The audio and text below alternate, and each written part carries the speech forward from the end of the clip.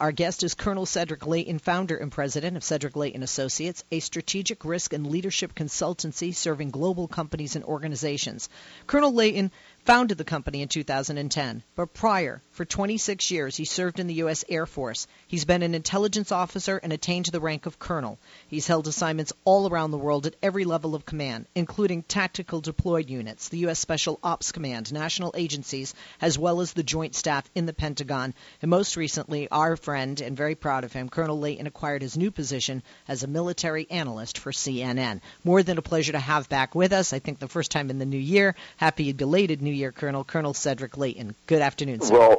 Well, happy belated New Year to you too, Leslie. Thank you so much. You know, the idea of carpet bombing definitely comes up a lot in that term and those phrases, types of phrases from, political wannabes, right? People that want to be president, and we definitely hear that, I think, I know, more on the right than we do on the left. I want to get the response to by Army Lieutenant General Sean McFarland, who directs the coalition fighting ISIS in Iraq, in Syria, a top U.S. commander for the fight against ISIS, and what his idea of carpet bombing ISIS, that terrorist group, is. And then we'll get your take on that as well. Does that sound good, Colonel? Sounds perfect, Leslie. Okay, here's Lieutenant General Sean McFarland regarding carpet bombing. We are bound by the laws of armed conflict. And, at the end of the day, it doesn't only matter whether or not you win, it matters how you win. And we're the United States of America, and, we have a set of guiding principles, and those affect the way we, as professional soldiers, airmen, sailors, Marines, conduct ourselves on the battlefield. So indiscriminate bombing, where we don't care if we're killing innocents or combatants, is just inconsistent with our values. And it's what the Russians have been accused of doing in parts of northwest Syria. Right now, we have the moral high ground, and I think that's where we need to stay. Colonel, I would imagine that you concur with the Lieutenant General's remarks and opinions 100%. Am I correct in that? You absolutely are. General McFarland is spot on. We have rules of warfare that are critical for us to follow. There are international agreements that also pertain to this, and we do not do carpet bombing because of the technologies that have evolved over the years. We used to do it, but we have found it to be very ineffective, and the basic idea is that this is such an issue that requires a lot of deliberate thought. It is not barroom talk that is required here of our presidential candidates. Explain to folks listening, Colonel, who may not understand, except for the term, what really carpet bombing means. Sure. Well, back in World War II, what we did was, we did it as recently as Vietnam, it was basically you would take an area and just saturate it with bombs. In other words, you would fly your aircraft over the area. You'd have basically a square or a rectangle that you would work in, and within that area, you would destroy everything, regardless of whether it was a military installation or a civilian installation of any type. Since that time, we have changed not only the rules of warfare, but we've also changed the technologies that apply to that. So whenever anybody talks about carpet bombing, what they are talking about is what we did back in World War II. Unless they define the term differently from its historical meaning, they're talking about indiscriminate bombing of a certain area so that it basically all life within it, all movement within it is either destroyed or interdicted. And that is, in essence, how carpet bombing evolved in terms of the terminology and the way in which we use that. Today, we don't do that. We have very precise weaponry. If For example, Senator Cruz thinks that carpet bombing is what we did in Desert Storm. That's actually technically not correct. We used precision-guided munitions first in Desert Storm, then in Operation Iraqi Freedom. Yes, the bombing was intensive. It was a lot of bombing. There were a lot of sorties that were flown against the targets, but they are not the same. It's not the same type of technique that was used in those two conflicts as was used in World War II or more recently in Vietnam.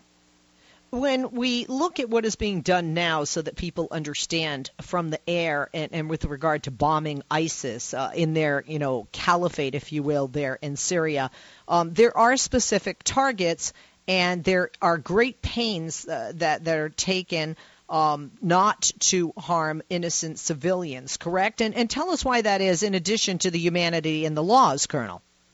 Well, that's exactly right, Leslie. So what you have a process, and basically there are two things. There's a targeting list that the Air Force or the air component develops, and that basically lists the targets that we can go after. So if you have an Air Force entity like an Air Force squadron that is set up to fly aircraft against a certain target, they're given a list, and that list has on it the kinds of things that they can go after, and not only the kinds of things, but there will be specific targets, and they will be specific by coordinates, by geographic coordinates. Colonel, hold that thought, because I want you to finish that, and I wanted to ask you something on the heels of that. Colonel Cedric Leighton is our guest. Pick up the phone and join him if you have a question. He agrees with the Lieutenant General regarding carpet bombing, that it's inhumane, it's illegal, we're better than that, we don't do that, and it isn't going to help us in the long run. We'll find out more why. We want to hear from you. 888-6-LESLIE, 888-653-7543. We are back. I'm Leslie Marshall. Welcome back, and it is more than a pleasure to have back someone we like very much personally and professionally, just has an incredible amount of experience and expertise in the area of the military, war, ISIS. Colonel Cedric Leighton, who I shared with you, is founder and president of Cedric Leighton Associates and was with the U.S. Air Force for 26 years as an intelligence officer. He held assignments worldwide, including tactical deployed units, U.S. Special Ops Command, national agencies, as well as the Joint Staff in the Pentagon. He is a military analyst for CNN. Colonel, thank you for holding. Welcome back. Sorry to have interrupted. You were talking to us about why it's important that we have specific targets, and in addition to laws and humanity, don't and take great pains not to kill innocent civilians, innocent men, women, and children. Exactly, Leslie. It's the big thing here is, as General McFarland mentioned, it's one of those things where you really have to stand on the moral high ground. So we have a big process that's in place within the Air Force and within all the air components, and that process is basically designed to make sure that all the targets are properly vetted. And the way you do that is you make sure that you don't kill innocent civilians, that you minimize what is euphemistically and unfortunately called collateral damage, which means you protect the innocents, and you make sure that the facilities that they would use, such as schools, hospitals, churches, mosques, all of those are kept as safe as they possibly can be. So those are the kinds of things, and that fact that we do that gives us the moral high ground when we deal with people on the world stage, whether they are enemies like ISIS or whether they are allies like many of the Arab nations that are involved in the fight against ISIS. So it becomes really, really important to hold ourselves to the highest standard when it comes to this kind of activity, when it comes to bombing and when it comes to war fighting in general. I would imagine also, as you and I have discussed on this issue, Colonel, and surrounding this issue, that we help ISIS in their efforts. We help them with their ranks if people perceive us as not just being occupiers, but murderers from the air, right? Absolutely, and that's in this era of 24/7 news coverage. You have to make sure that the picture that comes out, as well as the reporting in general that comes out of a war zone, reflects as much as you can what's going on. You know that the other side is going to put their spin on things, but the most important thing is that what we do in terms of actual conduct does nothing to bring new recruits to a cause like ISIS's cause. And that's very, very hard to do. We could be the most just war fighters in the history of the world, but they will have their worldview. We obviously have ours, but there are so many things that we have to make sure that we don't fall into the trap of actually increasing the number of recruits that a group like ISIS or Al-Qaeda or any of the other groups that oppose us would have. So that's really what's essential here is we want to minimize the recruiting that they can do, and we also want to make sure that what we do is as targeted as it possibly is, because we want to get at the real bad people. We don't want to hurt the people that just happen to be living there. And although Lieutenant General McFarland, said indiscriminate bombing where we don't care if we are killing innocent or combatants is just inconsistent with our values, and I agree. And he didn't mention any political candidates by name. There is one, Republican Senator Ted Cruz of Texas, while campaigning on the trail, has called for employing carpet bombing as a practice against ISIS, correct? That's correct. He has specifically mentioned that the term carpet bombing in his campaign rhetoric, and Donald Trump has also come fairly close to it by talking about bombing ISIS back into oblivion or words that are similar to that. And those are great sound bites on a campaign trail, especially when you're firing up the base. The problem that you have is if you become commander-in-chief, when you do something like this, when you say things like this, the world will expect certain standards from the United States. They will expect higher standards from us. You just have to look at what the Russians are doing right now in Syria with their air base in Syria and their air activity in that country, and just analyzing this, that the Russians do not take the care that we take when it comes to minimizing civilian casualties. There are a lot of reports on both sides of the Syrian civil war, and all sides, I guess I should say, of the Syrian civil war that indicate that Russian attacks are pretty much indiscriminate in many areas. And that's the kind of press that you really want to avoid when it comes to this. So there are two candidates that are basically saying things that, if they acted the way that they talk, would get them into a lot of trouble, not only with the world community, but also from a legal standpoint. We have an email from MK who says, Colonel, a question. Isn't the problem that it is our own elite that is creating these wars all over the world? Most of the refugees or migrants come from Iraq, Libya, Syria, Ukraine, who mostly flee to Russia. Back in the day during WW1, T.E. Lawrence used the Arab Revolt to attack Turkey, which was allied with Germany. The same thing is happening today. Notice the Arab horsemen moving north through the Tigris and Euphrates River valleys north to Turkey. And then he talks about David Lean as Lawrence, his M16 uniform under his Arab robes, etc. Any comment? Well, I tell you, there are certain things where you have to say what's old is new again, and there are some aspects that are very eerily similar to what's going on right now. Now, in terms of whether the elites of the world are causing these conditions or whether there are other factors involved, I think it requires a broader discussion. But I'll say this much: there is a combination of some of the things that happened as a result of World War I or as part of World War I, such as the Sykes-Picot Agreement, which sets the borders that we currently recognize between Iraq and Syria and Lebanon and some other places, and the fact that there also are situations that were locally created, such as the Assad regime and before it in Iraq, the Saddam Hussein's regime, that also created some major dislocations within the local population. So there is a lot of blame to go around for the misery that the people in Syria, people in Iraq are suffering, and it's very difficult, obviously, to solve those problems, but we have to make every effort to do that, because if those problems remain unsolved, then we have this continued cauldron, this unending cauldron of strife, and unfortunately that's what the Middle East has become known for. Yeah, and when I'll get back to the politicians, but, like the General said, we are the United States of America. And one of the things he said, and I want you to speak to this, Colonel, it doesn't only matter if you win, it matters how you win.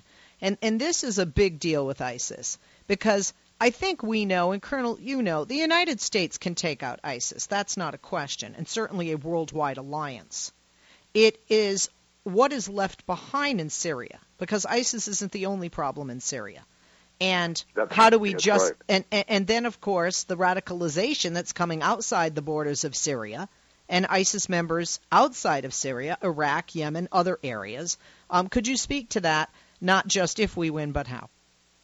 Absolutely, because how we win matters. And, the general is absolutely right when he talks about this, because the method in which you go to war, the way in which you employ your forces, is critical to securing the peace. And I think there's no better example of that in history, in recent history, than what we did in World War II. When you look at the way in which the U.S. and its allies fought the war, and you compare that to, for example, the Nazi Germans or the Japanese, very different ways of operating, a much more law-centered humanitarian approach to the conflict. Certainly not perfect, but definitely an effort to make as much headway into creating a more just world. And that's really one of the reasons a lot of people join the U.S. military, is because they believe that they want to be a part of creating a more just world.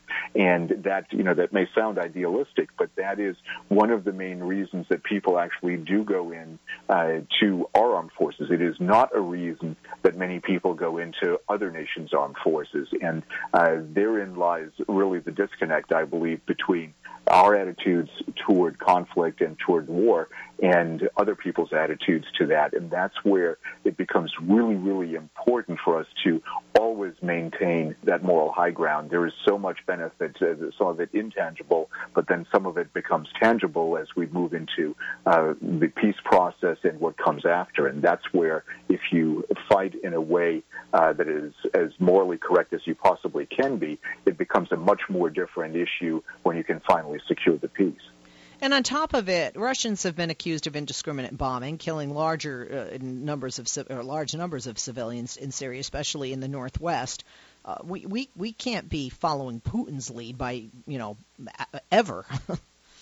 No, absolutely not, and that's one of the big issues here. Putin, as an example, does not really care about indiscriminate bombing or the results that happen because of indiscriminate bombing. To him, that's collateral damage is acceptable. To us, we'd have congressional hearings, legal inquests, court-martials, all kinds of things if a commander was caught deliberately engaged in indiscriminate warfare of any type, bombing or otherwise.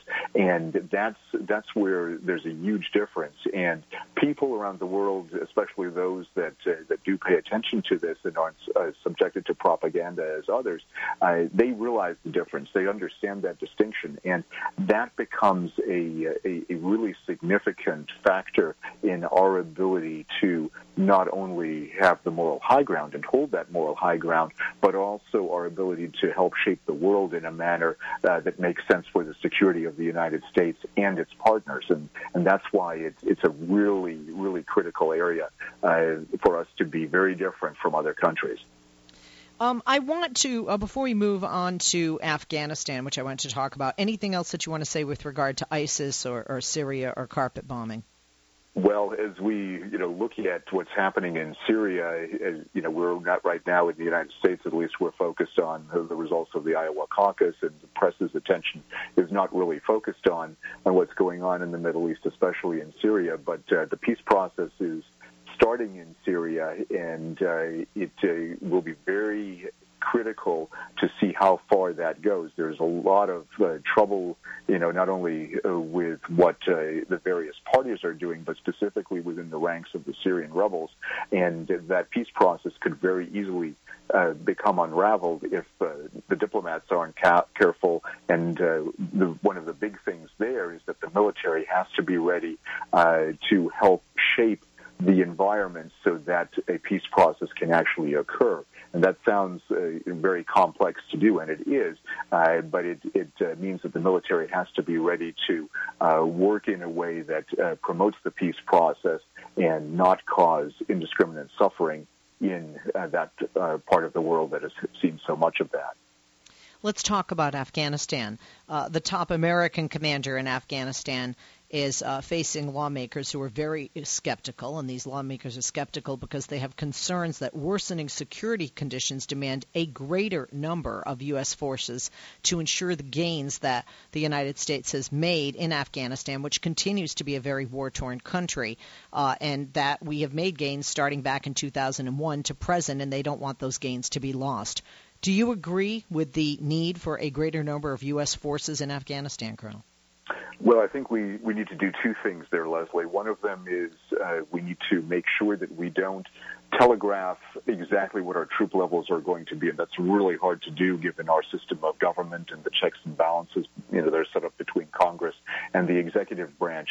The other part of that, though, also is that we need to make sure we understand what Afghanistan should look like, in our view, going forward. And, generally speaking, we say we want a strong central government in Kabul, and that government should control and be able to pacify the rest of the countryside. That sounds great on paper. The problem with that is it is not happening. If you look at what is or who is in control of Afghanistan at night, it becomes a very different picture and a very dangerous picture. And what it tells me is that we basically are the fork in the road. We either make the decision to leave Afghanistan completely right now, or we make sure that the central government or a government that is acceptable to us has enough control so that Afghanistan does not become the breeding ground for another terrorist activity like Al-Qaeda was in the run-up to 9/11. So that is really the dichotomy, and it's a terrible dichotomy that we face here, but that is the dichotomy that we're staring at right now. And it becomes very difficult to set troop levels when we really don't have the strategy developed that will confront what is happening with the insurgency in Afghanistan. And really, I should say the insurgencies, because there are plural insurgencies going on there right now. We have less than a minute left, Colonel. Last remarks regarding Afghanistan and what's taking place there in our continued fight with Taliban. Well, Leslie, it's a very, very dangerous situation. Obviously, there have been a lot of sacrifices made by America and its coalition partners in Afghanistan. The hope in the wake of 9/11 was that we would eliminate that as a breeding ground of terrorism. The problem that we have is this country is riddled with corruption. It is riddled with a government that is not a government of by and for the people. It is a government of by and for the power brokers. And that is really the problem that we have, and it's going to be absolutely the hardest thing that we ever do to get rid of those power brokers, because when we do that, they'll create a vacuum, and that will then bring other terrorist groups, and even ones that we used to know, like Al-Qaeda, back in there, and that's what we want to avoid. So it's a very difficult challenge, and it cannot be solved by reducing the troop levels at this time, unfortunately. I'd very much like to go out of Afghanistan as quickly as possible, but I don't see that as a realistic option at the moment. Well, thank you, Colonel. I've caught you on CNN. Cheating on Fox, me. But I will tune in wherever you are. Thank you for joining us, Colonel. Good to speak with you, and I'm sure we'll talk again soon. Thank you, Colonel. Colonel Cedric Leighton, military analyst for CNN. He is president of Cedric Leighton Associates. Please go to his website, cedricleighton.com, CEDRICLEIGHTON.com. Follow him on Twitter at Cedric Leighton, CEDRICLEIGHTON. How to show up with Coca-Cola Energy. You're tired and you're thinking of canceling on your friends. Don't do it! Every time you cancel on a friend, a unicorn loses its horn and becomes a regular horse. Do you really want that on your conscience? Instead, grab an ice-cold can of Coca-Cola Energy with delicious Coke taste and reinvigorating energy. Keep the unicorns alive! Show up every day with Coca-Cola Energy. Energy you want, taste you love.